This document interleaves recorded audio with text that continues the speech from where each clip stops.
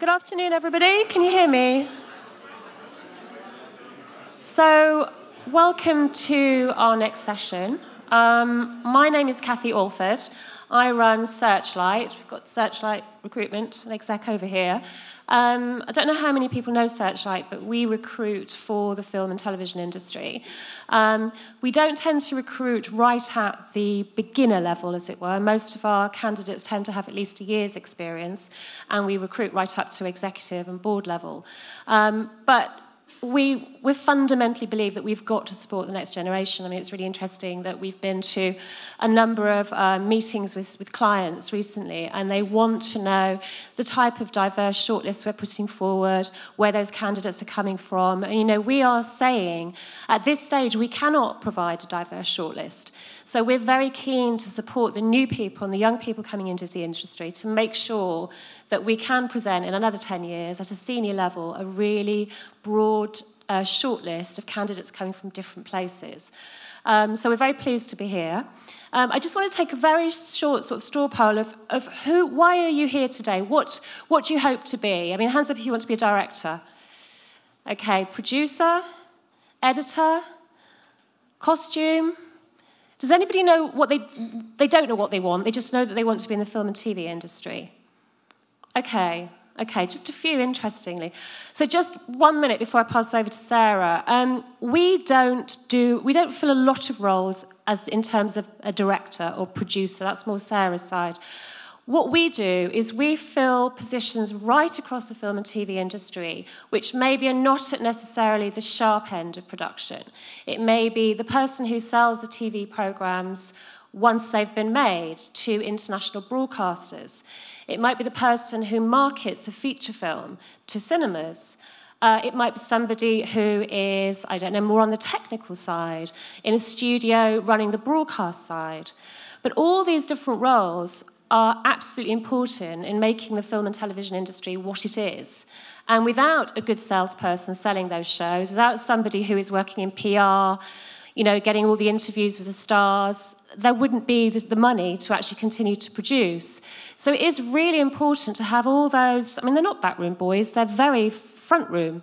But if you're not sure about where you want to go, or even at the moment you're thinking, I want to be a director, don't think that being a producer, a director, an editor, a costume designer are the only things within the film and TV industry. There are hundreds of jobs, really valuable jobs, where you can climb the career ladder and have very successful careers. So do think about that, while you're actually starting in the industry. Just be very broad about where you think you might end up. And you may end up somewhere completely different from where you think you are now, but everything is very valuable. So anyway, I'm going to push over to Sarah. Sarah is going to talk to you about how to be a successful freelancer.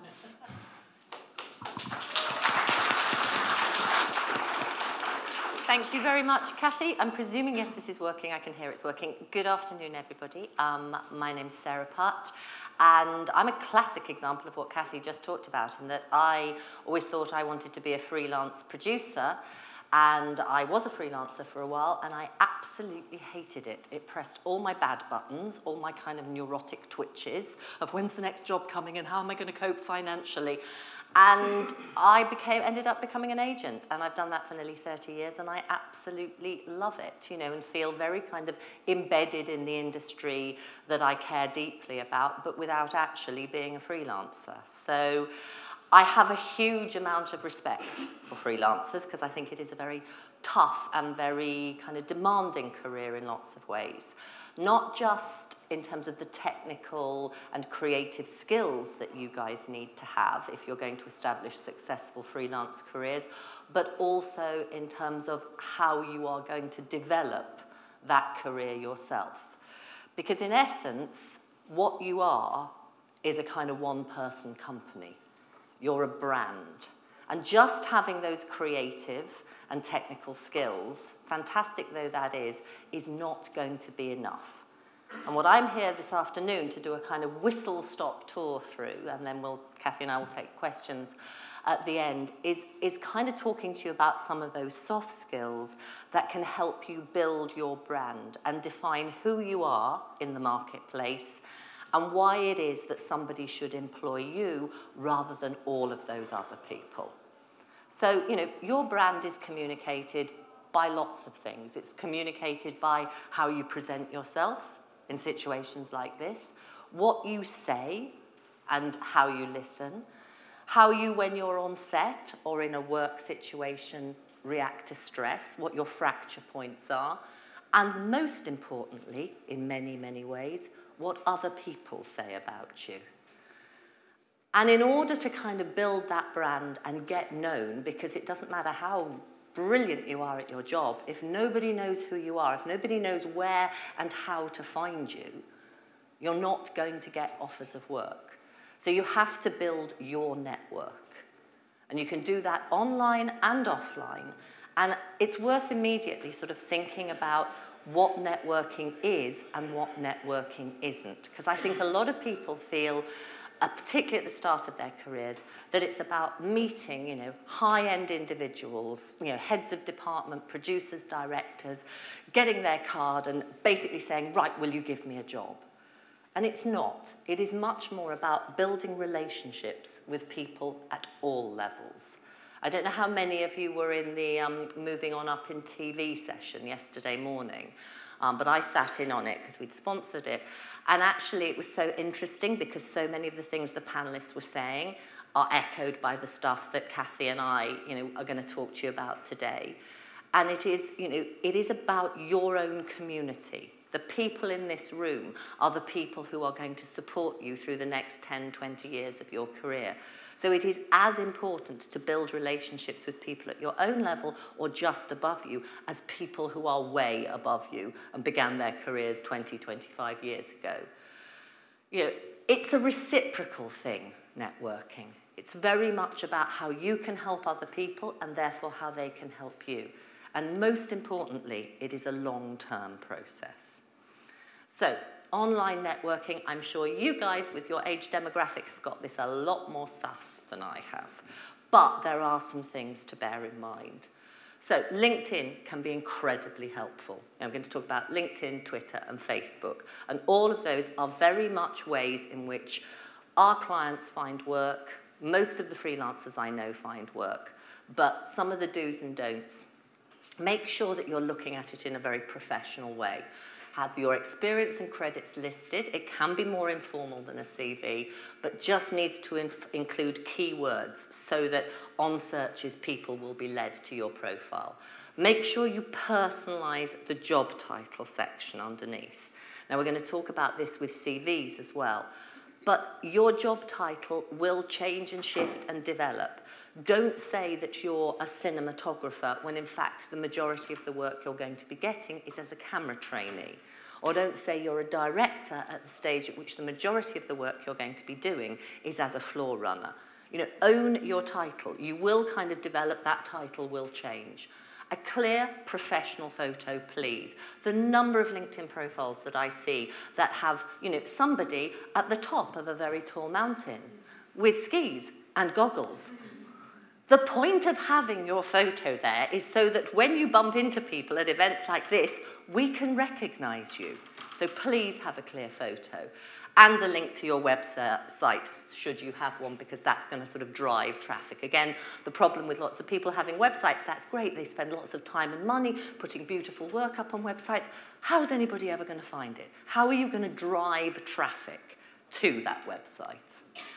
Be strict about who you connect with. It absolutely, as in all of these things, it is about quality, not quantity. So don't try and connect randomly with just anybody.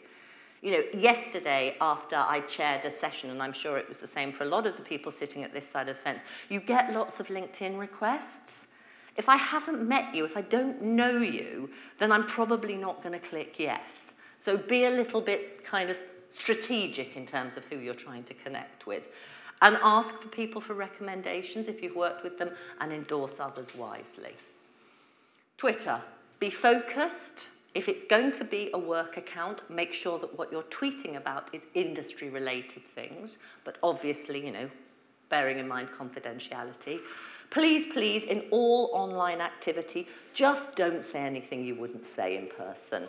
That's really, really important. Express the same level of politeness, respect that you would do face-to-face. Follow people you'd like to work with. Follow cinematographers, directors, producers whose work you admire. Follow the people they follow, and please do not worry about who follows you. That is irrelevant. It's not about how many followers you've got. It's about the quality and type of people that you're following. And build contacts. And yes, when jobs come up on Twitter or Facebook or anywhere, which they do, respond quickly. We run our own in-house trainee scheme. Every year we take on sort of 25 individuals and kind of work on this soft skills area with them. And it's amazing how jobs will come up on Twitter and you say, did you respond to that job? Yeah. I did at the weekend. It had gone by then. You know, it will be gone in a couple of hours, which is why, you know, we're going to come on to talk about CVs, etc. You need to be show ready all the time. You need to be able to respond and know how you're going to respond and have that CV to hand in order to do it effectively. Facebook, again, just know what your settings are, know what is up there and out there about you. There are a great many Facebook groups. It can be an incredibly effective way of getting work, particularly at the beginning of your career. Some of them you have to be invited onto, but there's also quite a few where there's a lot of ranting goes on. And everybody has, you know, absolutely legitimate grievances at some point in their career about a situation, about a show, or whatever. But do not be naive enough to imagine that those private groups are actually private. Most line producers and heads of production I know very well how to get onto those groups or get information about those groups. So you become a troublemaker on one of those groups and people will know about it. So just be a little bit wary of that. And finally, and I don't know how many of you have done this, Google yourself. See what comes up about you. You know, it's the first thing when we're recruiting our trainees at the beginning of every year. It's the first thing we do when we get all their CVs. It's remarkable what comes up and what you find out about some people, probably some of which they'd rather you weren't finding out. So just make sure that, you know, you are presenting yourself well. How do those that you admire present themselves? And build a biography and a brand that works across all of these platforms, yeah? Know what your unique selling point is. Know what it is that you are offering to that marketplace. And back in the real world, you know, same principles apply in essence, but again, it's about being professional. All of this is about trying to professionalize what you do in order that you can then express your creativity by being employed to do it. So if you get somebody's card, meet them at an event, and you think there's somebody I would like to kind of build that long-term relationship with, make sure you email them to say thank you. Don't even ask for anything necessarily, but just thanking people is a really good way to start a relationship. Make every email personal. And, you know, if you had a conversation and you referenced an article or something you'd seen or a link to something, send that to them. That's the way you're starting a dialogue with somebody. And if anybody meets you and comes and has a coffee with you to give you some advice, again, remember to say thank you. It is amazing how often one does not get thanked. And it just makes you feel a bit like, why did I bother? That person obviously didn't find it useful, didn't appreciate it. So please, you know, it makes people feel really nice if they're thanked. And that's what you want to leave people with on every occasion that you meet them, that you have any interaction with them. You want to leave them with that positive and good impression of you. So when it comes to the point where there is actually a job to be had, they're going to think of you and that's going to make them feel good and they're going to think, yes, that's the sort of person I want to work with. People often ask, you know, how often should one stay in contact? When's okay to email, update, how often becomes stalking in essence? And I think that's something people worry about a lot. So do keep in constant contact on a regular basis. You know, probably once every 3 months, 3 or 4 times a year is fine. And or when you've got an update, because you've worked with a new piece of equipment or a short film you worked on is coming out or you want to tell them about a job you've just been offered. That's always a good reason. Even if you're not getting a response, trust me, with most of the heads of department I know, and certainly with producers and line producers, they have folders, they keep them, they will keep your updated CV.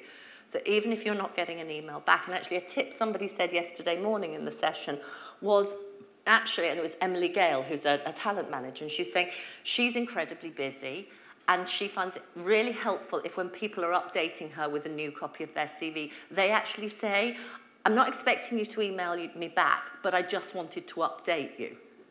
And that kind of, again, it makes somebody feel, oh, I'm not on the hook, oh my God, they're not expecting a reply, etc. But I will put that CV in my folder for that area, and then when the jobs come up, I will be in contact. No. And also noticing and commenting on other people's achievements. If directors have won an award or been nominated, or you can follow them through their agents' websites, or just keep Googling them. But again, it's nice to congratulate people. And all of this, it's that drip, drip, drip effect. And truly, I have so many stories of people who, 2 years down the line, thinking somebody hasn't noticed all these updates and those emails they've been sending, get a call saying, I'm crewing up for a job, are you available?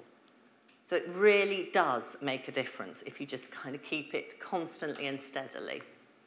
So be persistent. Sometimes it is just about timing. And reach out to as many people as you can, and just keep in contact with those that are showing some kind of interest and updating them. The other thing that we always say to people is when you do then have meetings with people, try and double your network every time. So every one person you meet, if you can, politely, not barring the door to stop them leaving before they give it to you, but ask them for a couple of people that they'd suggest you get in contact with, then you are doubling your network with every meeting you go to. And it's amazing how quickly that then builds up. And be professional and courteous. Mobile phones have become this curse whereby people seem to feel that it's okay to phone at whatever time of night or day. No, kind of keep office hours.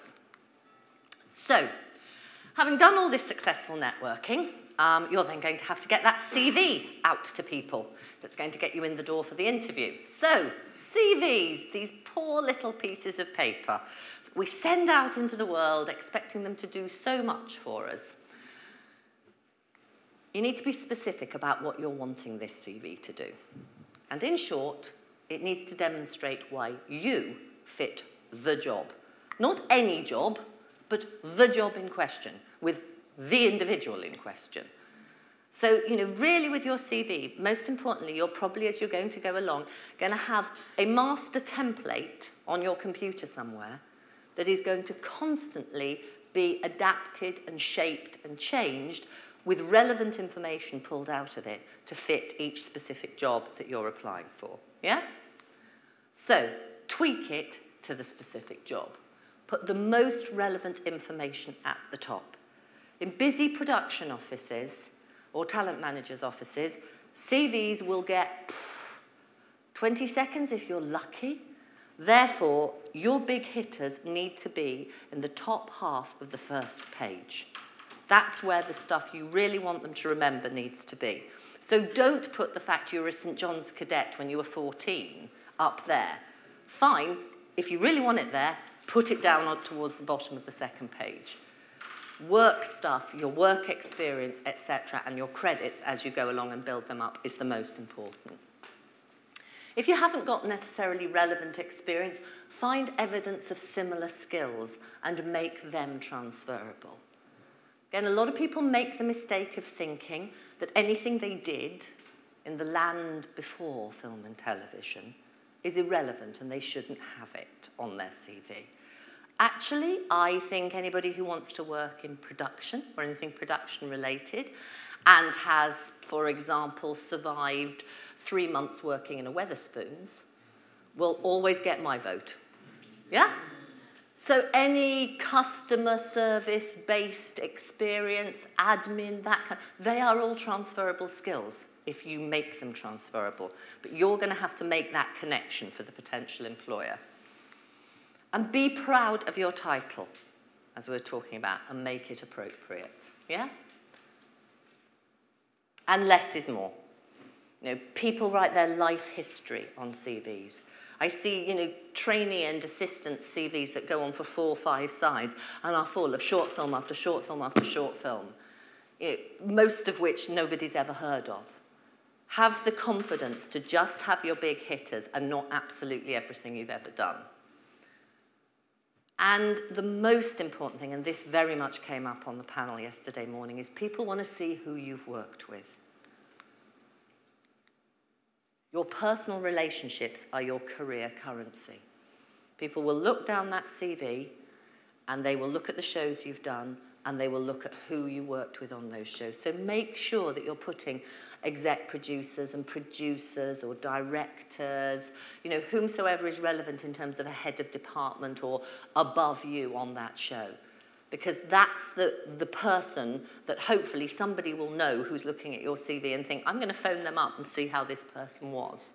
So also don't presume that people will politely wait until they get to the very end of your CV where your references are and go, oh, I'll now phone those references. No, they will phone, if they're interested in you, the first person whose name they recognise. So on the flip side of the coin, do not put down the names of people who perhaps for whatever reason, and it happens to most people over the course of a career, you haven't got on so well with. Yeah? Only put people on your CV who are going to say nice things about you. People like to work with people who have worked with people they know. It's the safety blanket. And so much employing is like kind of getting through the cut each time. Once you're getting to the latter stages of that, people know you can do the job. They trust that you probably have the skills to do it with, in particular to more junior level. So therefore, they're going to have to find other reasons to limit that choice, to cut it down to the number of people they're going to interview. So make sure you're on the right side of that cut. And like I said, potential employers will call people you've worked with and named on your CV rather than necessarily just your listed referees. So, a CV also enables potential employers to identify, verify, and contact you. Sounds bleeding obvious, doesn't it? But it's amazing the number of CVs that I see that don't have that information, Foursquare and Central. Make it easy. Mobile phone numbers, job title, email address, mobile phone, website if you've got one. No contact details, no contact. People get kind of obsessed sometimes with putting their physical address. I would always say, nah. Actually on a very specific level, because if you put your physical address, it can be used to put you on the wrong side of the cut when it comes to the interview. So I've had specific situations whereby, for example, there's been a job up at Leavesden Studios for a camera trainee. Camera trainee applies, lives in Greenwich, puts their address. Perfectly nice people in a production office are going, oh, these 8 CVs are really good. We can only really interview 6 of them. This person, they live down in Greenwich. They're not going to want to travel up to Leavesden every year, so we won't interview them. Don't allow other people to make those decisions for you. So only put information on that CV if it is going to benefit you. So if it's a job in Manchester and you've got a base in London and Manchester, absolutely put that, because then it's advantageous. So a CV is your career summary. It's not a case for the defence, i.e., I know I don't look very experienced, but I've done all of these short films. It's not your life story. It is purely to get you through that door for that interview, for that job, or to build that relationship with that person that might employ you. So it is not also a one-size-fits-all. Make it look nice. Make it look clear and easy to read. For those of us who have to look at a lot of CVs, if you get a well-laid-out CV, it really, really does make a difference. It makes it much more kind of engaging, and you feel much more warmly towards that person.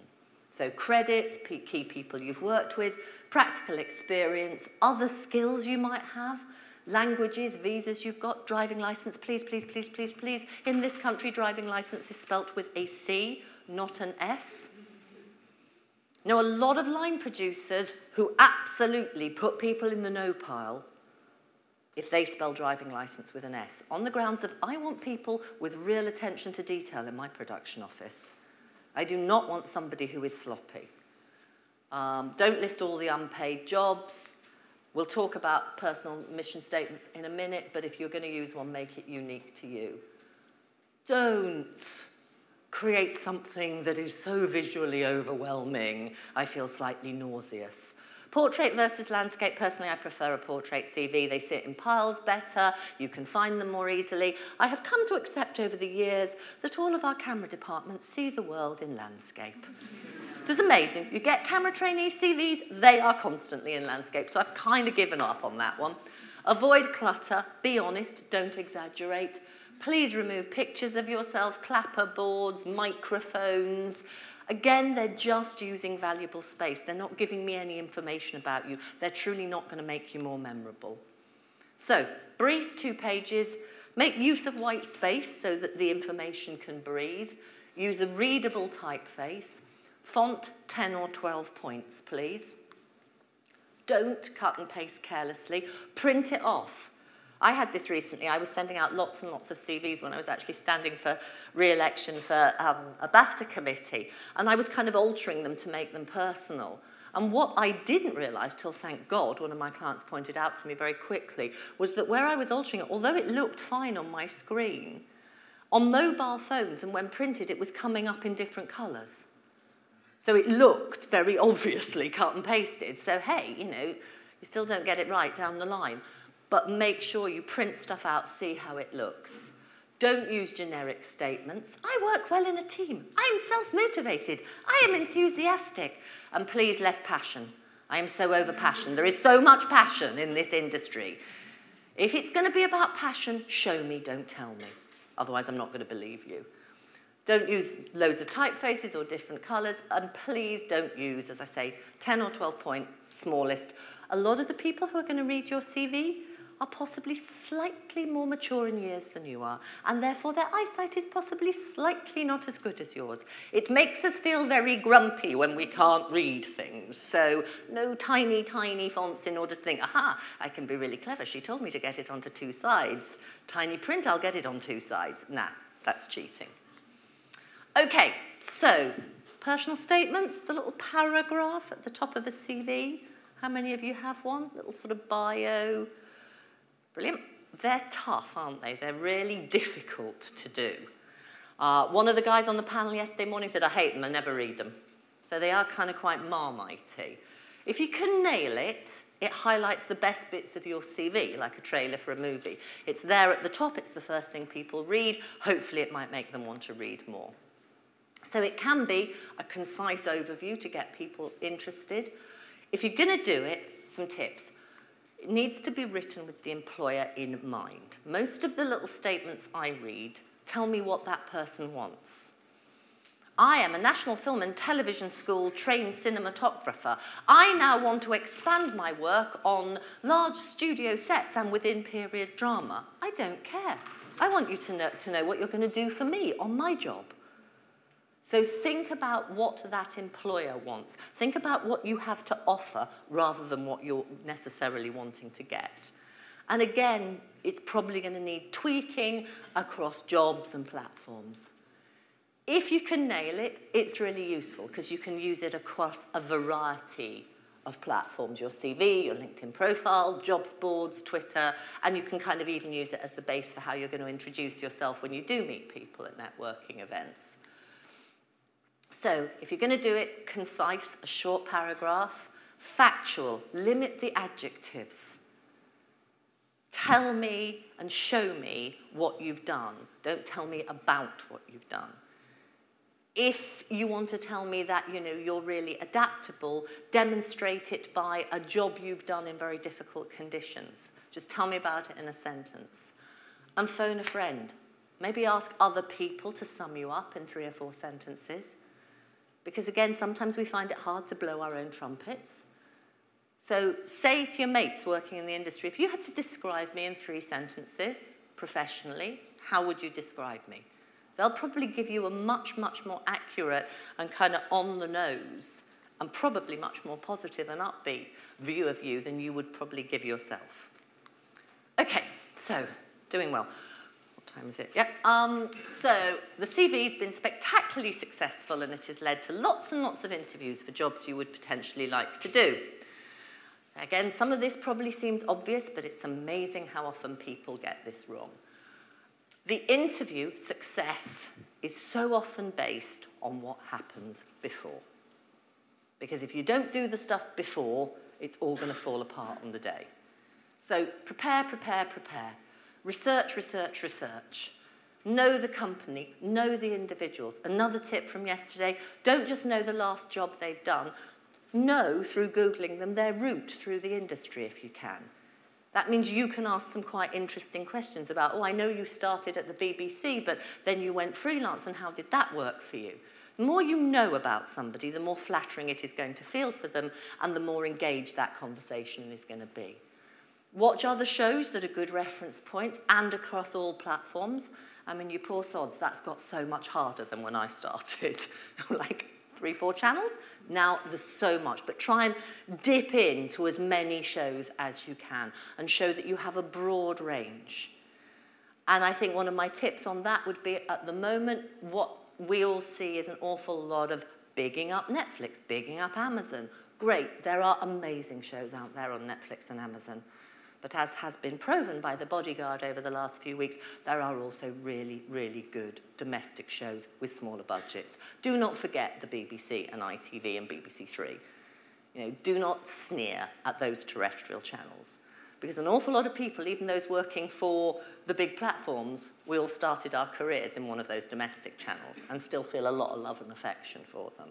So, for some roles, it's going to help you to come with a portfolio, reference material, a soundscape, whatever it is. Again, a prop can sometimes make people feel more comfortable. So if it's relevant, do feel free to use it. Also, check whether you have any mutual contacts. And the further you go through the industry, the easier that's going to get, because you can then reference that person. And it's like, again, that security blanket of, I've worked with people that you know, and it makes it sort of feel like there's a connection. Another thing to say about interviews is a chat is never just a chat. A chat is always potentially an interview in which somebody is sizing you up a little, kind of sussing out whether they might want to work with you. So however relaxed and informal it seems, it's not so much informal as gloriously unstructured. And that is the thing about this industry. That, you know, quite often you'll be asked to go and meet somebody, let's say you're a camera trainee, meet the cinematographer at 5 o'clock in the Costa Coffee at Paddington Station on a Friday evening. That cinematographer's probably going to be grumpy, it's raining, his train's late, he just wants to get home down to Gloucestershire to his family, and he's supposed to be interviewing you for a job that you might be doing with him or might not, because he's looking for a trainee. So without being too bossy, and just kind of resulting in a monologue, you're going to potentially have to take some control in that interview situation. So it is a two-way street, and it really helps if before that interview, and having done all of your research, you kind of know the 3 things, probably no more than 3, that you want to get across about yourself. Now, all this is going to be helped as well if you turn up really, really early. I have quite a lot of clients who literally do recce's the day before if they don't know where they're going. Because a lot of production companies are like little doorways, down alleys, and you know, if you're hot and sweaty when you arrive and you're running 10 minutes late, it's just going to start the interview off all wrong. So get the train before the train before the train before you need to get. Go and sit in a coffee shop, feel chilled and relaxed. It's a lot better a way of approaching an interview than kind of running in at the last minute with beads of sweat dripping down your forehead. And I have interviewed a lot of people with beads of sweat dripping down their forehead. It is not a good look. You feel sorry for them, they feel embarrassed. It's just dreadful. If you're asked questions, don't be afraid of silences. You know, I think we go one of 2 ways when we're nervous. People are either like catatonic and cannot speak, or people like myself just talk too much when we're nervous. Blah, kind of verbal diarrhea. So don't be afraid of silences if you're kind of having a think about a question they've asked you. Be positive. Positive reactions are incredibly attractive. No, things can be challenges, things can be potentially confusing. Ask questions, that's fine, but just don't be negative and don't moan about previous jobs. As you go through the industry, there are jobs that become infamous for their awfulness. People will literally get you in rooms because they want to talk about how awful it was. Do not fall into that elephant trap, because you do not know that the producer on that job isn't their goddaughter. So really, really don't go there. Talk about things as challenging, but do not talk about them as shit and the worst job you've ever done. And I have seen that as well. Ask questions, absolutely ask questions, and breathe. Just remember to take a moment and breathe. So I said at the top, it's a two-way street. You should be looking at, is this the kind of job I want to do? Are these the kind of people I want to work with, to some extent as much as they're looking at you in that way? And what do employers look for? They look for really good first impressions. Eye contact.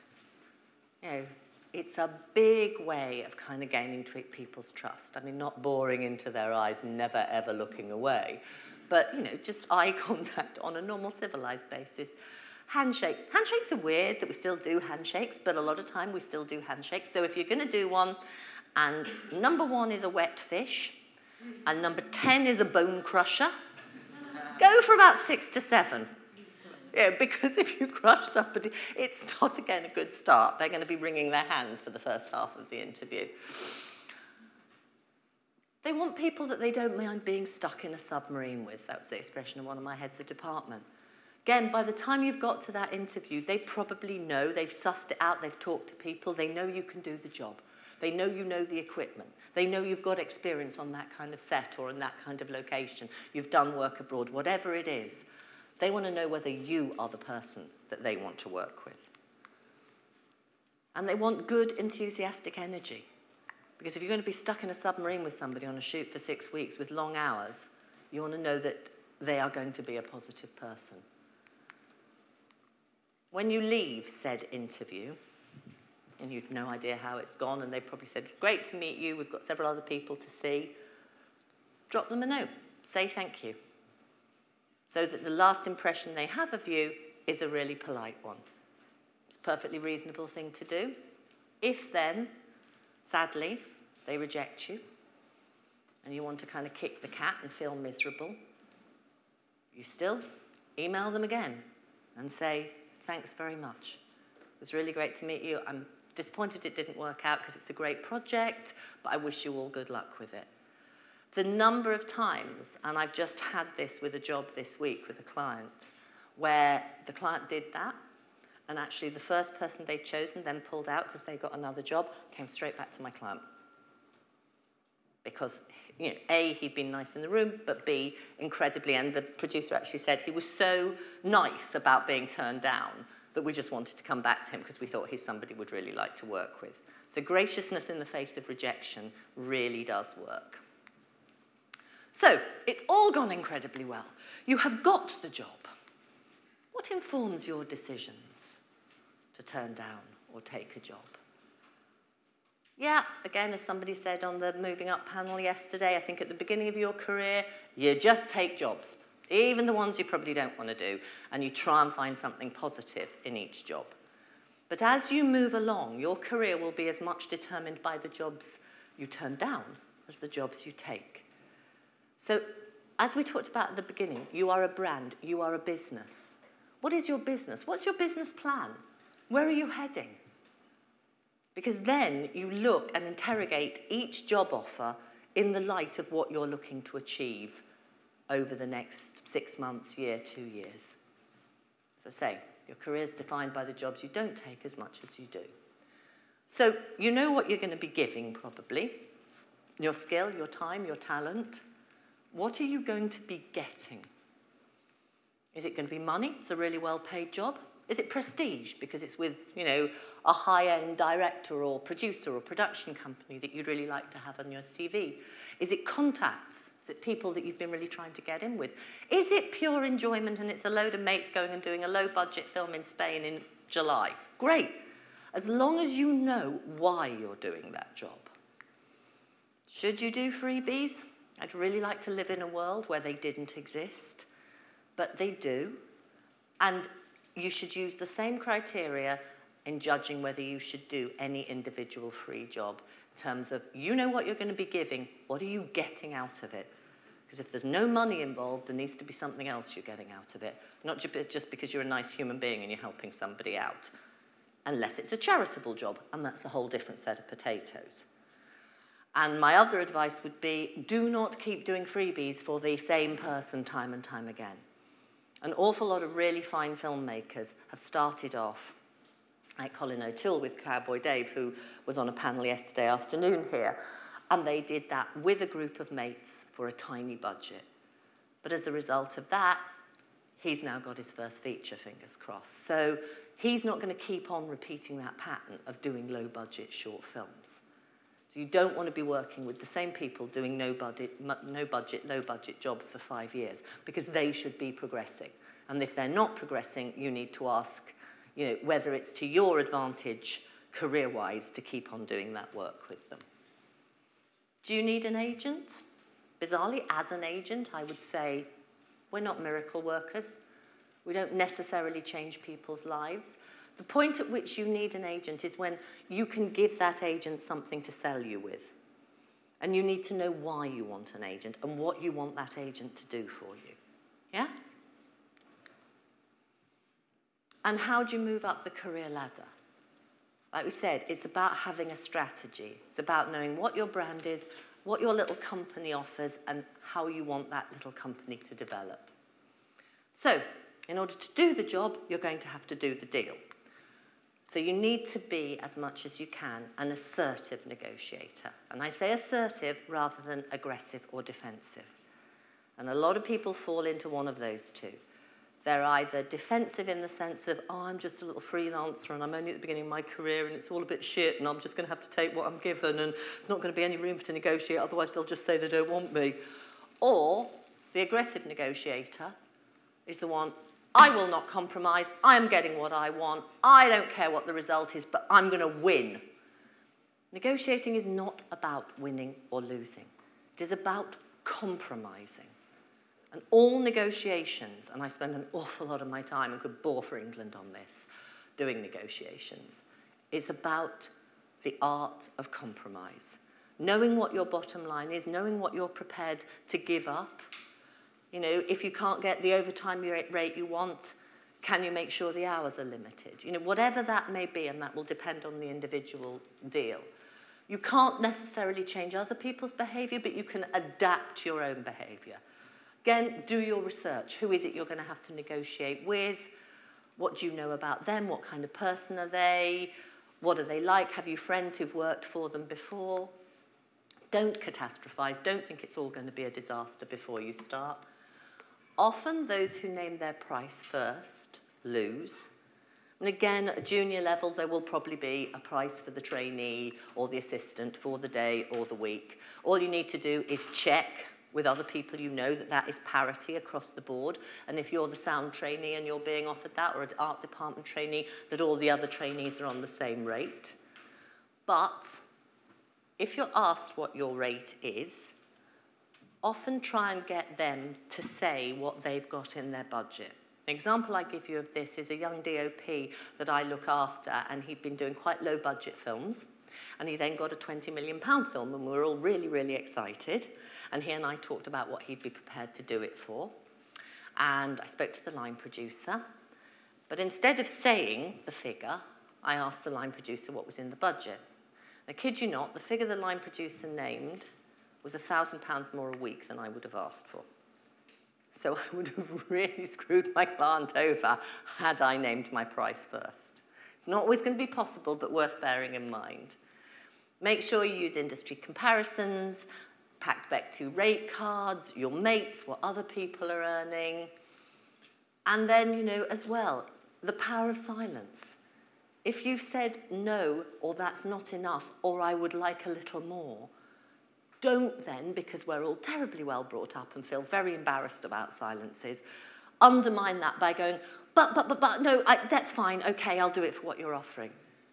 When you say no, mean no, and be silent about it until they respond. Okay, deal's all done and you're on the job. Not all jobs, sadly, are a walk in the park. Not all of them are fun. Sometimes they're just difficult because the hours are long and everybody's tempers are frayed and it's a creative atmosphere. And that's as it is. And we all work in a high-octane environment. And in those situations, try and walk away, try and remove yourself from that moment. And often by the next morning or later on in the day, the person you've had that conflict with will apologise or you'll apologise and everybody can move on in a positive way. You know, some of the best creative relationships I know have their moments, you know, of stress and flair and argument. I'm not saying we should all live in some clappy, happy nirvana where nobody ever fights. However, there is a line between that and when behaviour becomes bullying, harassing, intimidating. And that is something that, you know, here at BAFTA and with the BFI and with Women in Film and Television and PACT and Equity, etc., we've really been trying to work on. Because the reality for you guys as freelancers is that nobody has a duty of care for you. Whereas in an employed situation, if I suddenly start treating my team in my office really badly, we have an HR facility. They would go and talk to HR and say, I'm not happy with this. And we'd all have to deal with it. But you don't have that. So that is why the anti-bullying and harassment principles and guidelines were produced at the beginning of this year. Have any of you seen them online? It's really worth having a look at. And the Film and TV charity has now set up a helpline specifically for freelancers. And they've got an email address as well. So bear all that in mind. And when you see bad behaviour or you experience bad behaviour, call it out. Because this industry only changes if we call it out. And my generation, we haven't called it out as much as we should have done. And we've tolerated stuff we shouldn't have tolerated. Sorry, this is a really serious bit. But you guys get to define what that industry looks like in the next generation. So make sure it's a good one. Yeah? Is it okay to leave jobs before the end? If you're having a shit time, absolutely. But if it's, as is happening a lot at the moment, because the industry is very, very buoyant and febrile, there's lots of shows. If it's about, oh, I've got a much bigger show I could go on to, check the terms of your contract. A lot of contracts people do not realise are not mutual notice. They can give you a week's notice. You are on what's called a fixed term contract. So you are technically going to break your contract if you leave. However, having said that, if you talk to your head of department or the producer or line producer, people on the whole are quite reasonable. But my advice is ask, do not tell. Yeah? And at the end of jobs, get feedback, positive and negative. Ask for feedback. You will learn more from people telling you the things that you were weaker at than people blowing smoke up your ass and telling you were absolutely fantastic. So really try and get that feedback.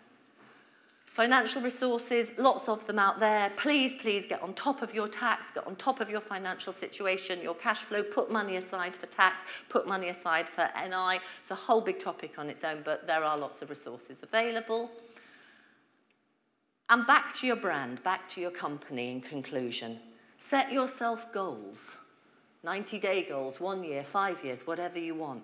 Know what it is you're heading towards, what you want your career to look like. Again, freelancers too often are blown by the winds of fate.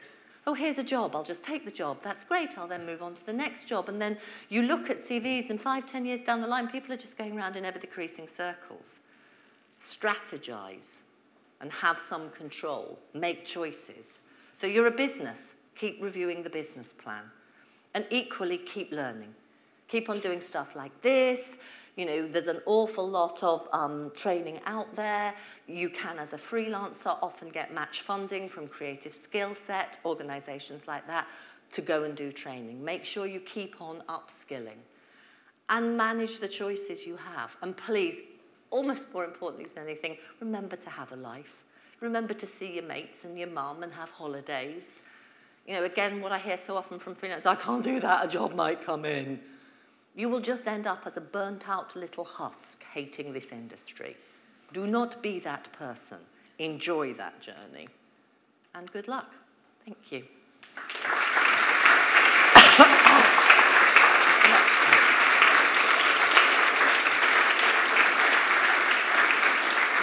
Well done, thank you. I hope everyone found that really useful. So I think we've got about, is it 10 minutes of questions? Yeah, something like that? Yeah, about 10 minutes. So yeah, questions for Sarah or myself? Can I ask, you sort of talking about CVs.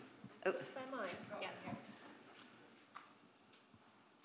In talking about CVs, you're talking about mentioning like 3 months in Wetherspoons. But what if you've had a career previously? How much do you want to know about that other career? Do you want to, like, summed up in a line? Do you want to hear about all these other jobs? Or? I mean, our CVs are slightly different. Yeah. So because our CVs are not necessarily freelance, we do have a freelance section. But I would say it's going back to what Sarah said about if it's relevant, then put it on. But don't do a page. Don't spend a page doing it. You know, just put the core jobs you did and relevant skills. If you're going into production, then make sure you mention the fact that you are, you know, you did organisation, you were doing administrative stuff. If it's relevant. If it's something, you know, you worked in a bar and you've got lots of other admin stuff and this is an admin role, probably not. Yeah. But you can sometimes just drop things off when you think it's actually no longer relevant. Yeah, so brief and relevant. Yeah. As with all things with CVs, basically, brief and relevant is the mantra. You mentioned social media. I'm on LinkedIn, but not other social medias. Do you think that matters? Because I'm not really a fan of it. Would you ever look down on somebody because they weren't on social media? I don't think it's about looking down on somebody. It's a tool. And that is absolutely your choice. And I'm with you. I'm not on Facebook. We are as a company. And I'm not on Twitter. We are as a company. But I think it's that be aware that as a freelancer, there may well be job opportunities arising, you know, on those forms of social media. So you may be missing out on things. And that, you know, then the decision you make is your choice. Yeah? Sorry. As an agent, how do you generally find most of your kind of clients? Would you say they kind of come to you, or do you kind of find them? We're lucky, as we've sort of been going for quite a while now, in that on the whole they find us. However, you know, I do a lot of kind of going out there and looking at graduation films and seeing what new talent's out there. So myself and my team are kind of keeping an eye on that emerging talent, as, you know, maybe people think we're not noticing as yet, but we will know. We will know kind of what's coming through and who's winning awards and who's doing interesting short films. I don't know about Kathy. Yeah, from our perspective, we're not agents. It's slightly different, just so that you're clear. I suppose an agent is somebody who represents production staff to the... It's very difficult to describe, yes, isn't it? Because it's sort of two sides really of a coin. It's who pays. Yes, it's basically who pays. So with us, the clients pay. The individual freelancers are with us and they pay us either a monthly fee or they pay us commission. Yes. They pay us 10% Whereas commission. our clients are actually the companies we put the candidates into. So therefore, we charge a percentage of the first year's salary, or if it was a freelance role, then that would be pro rata. So in terms of going back to your question, we are pretty well known in the industry as well. So we do get lots and lots of CVs on a daily basis coming to us. But because we also we search for candidates, we spend a lot of time looking through LinkedIn. I mean, just to give an example, I'm doing a commissioning role for Amazon in Spain at the moment. Not the easiest role I've ever had to fill. So we're spending a lot of time, Googling, finding out, well, who are the production companies in Spain, who are the broadcasters in Spain, who are the exec producers, the commissioners in Spain. So there's a lot of searching as well. So it's just going back, it's worth having your name out there, because a lot of people will look on LinkedIn, look on Facebook to find those candidates, definitely. Yeah, that's a really good point. Okay, lady here. Hello. As a freelance music composer, so that's my background, what happens when you're working on a project and you experience burnout, or something health-related happens, or something with family, and you need to possibly step away from the project? Do you have any tips or any procedures you can possibly recommend to try and rebuild that previous relationship, or get back in touch, or without, making things super awkward at the end when you suddenly find you can't work on something? Yeah, it's a difficult one. I think the industry is getting better at dealing with, physical and mental health issues that freelancers may have. And I think there is an understanding, that productions do need to exercise more of a duty of care to those working on them, because a great deal is asked of those freelancers in roles. So I think if you have had to step away from something, do absolutely just re-engage. Ask them how the rest of the production went, suggest you go for a coffee, in your own time and when you're feeling up to doing that.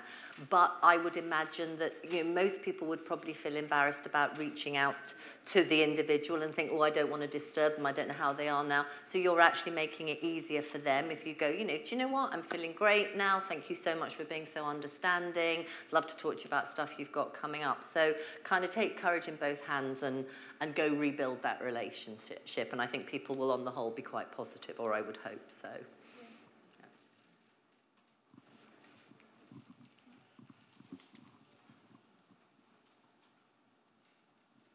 Hi, I'm just wondering, when you're starting out, how important is it that you single out a kind of a job title, as it were, when going for freelancing? And I suppose I'm coming from that from the point of view of, obviously you need to earn money. So most of the time it's having, at the moment I have another job, and what I'd ideally like to do is work full-time in the film industry. But,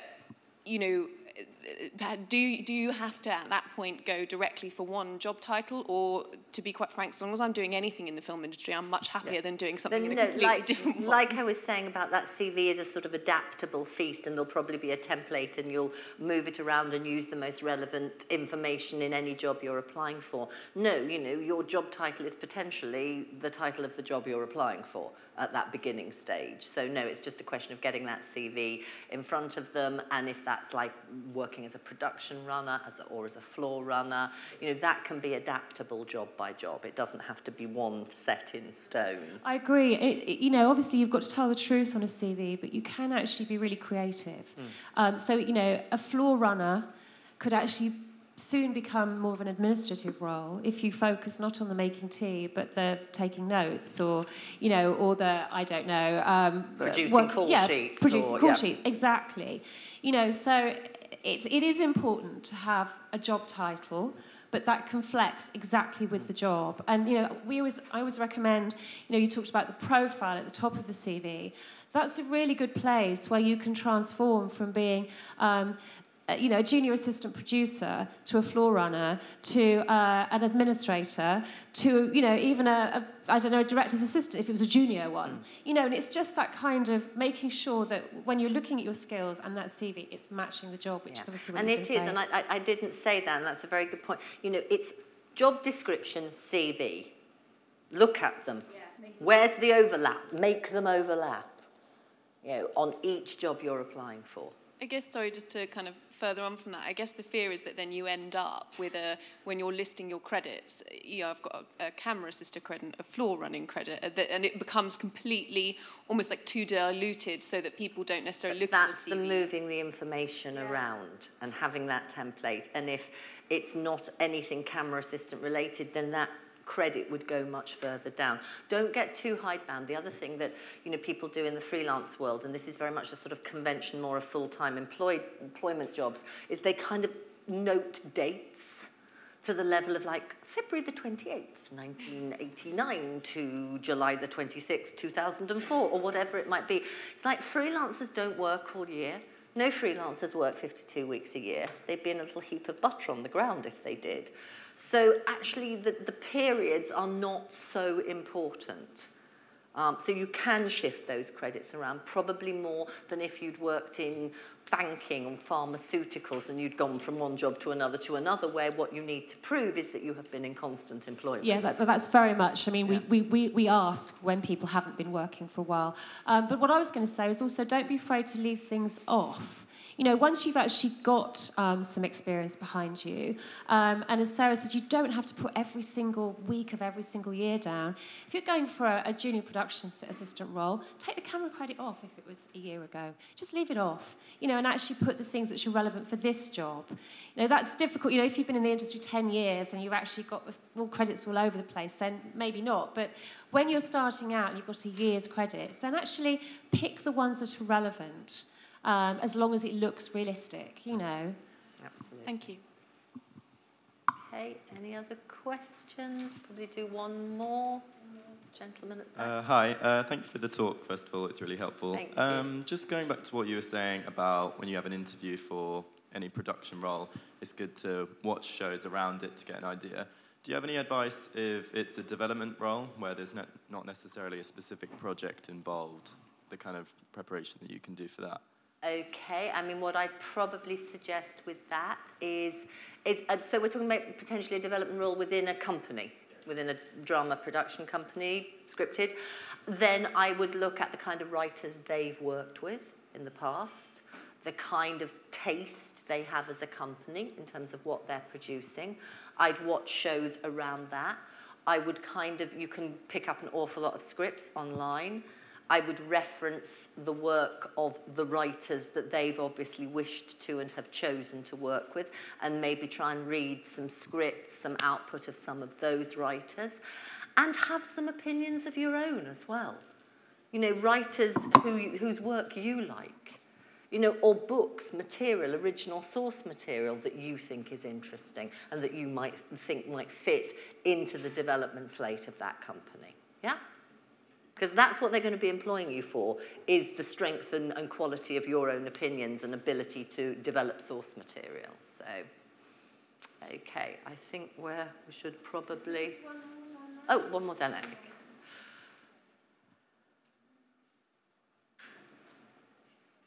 Sorry.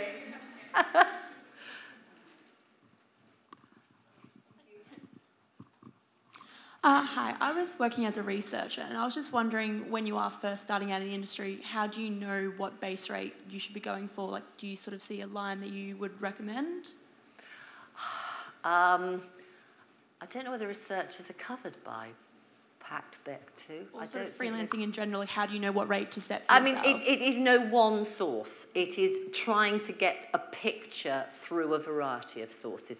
To talking to your contemporaries, which is why your network is so important to you, and other researchers, other people who've maybe done that role within that company before and what they've been paid, other comparable roles. So, you know, obviously at a sort of freelance trainee level, that's easier because, you know, camera trainees will get paid the same as sound trainees, etc. Not sure what other grades researcher would be comparable to within a company, but it would be worth having a think about that. You can always phone BEC2 up, ask them, you know, any friends you've got who kind of work within talent offices within any of those companies might be able to give you some advice. So sadly, there's no one place, but, you know, use your kind of database of network contacts in order to build a picture. Yeah, I'd agree. Yeah. Okay. Great. Well, I think that's all we've got time for. So thank you very much to Sarah. Thank you. Thank you, Catherine. I just wanted to say that Searchlight are holding a CV surgery upstairs from 3 o'clock. It is upstairs, I think, isn't it? And we're only there for an hour. I'm not sure how many people are going to come. But if anybody wants advice on their CV or further advice on what we've been talking to today, and also one of my freelance guys coming as well to talk about show reels. So if anyone has an online show reel they'd like advice about, then come and talk to Ian as well. Okay.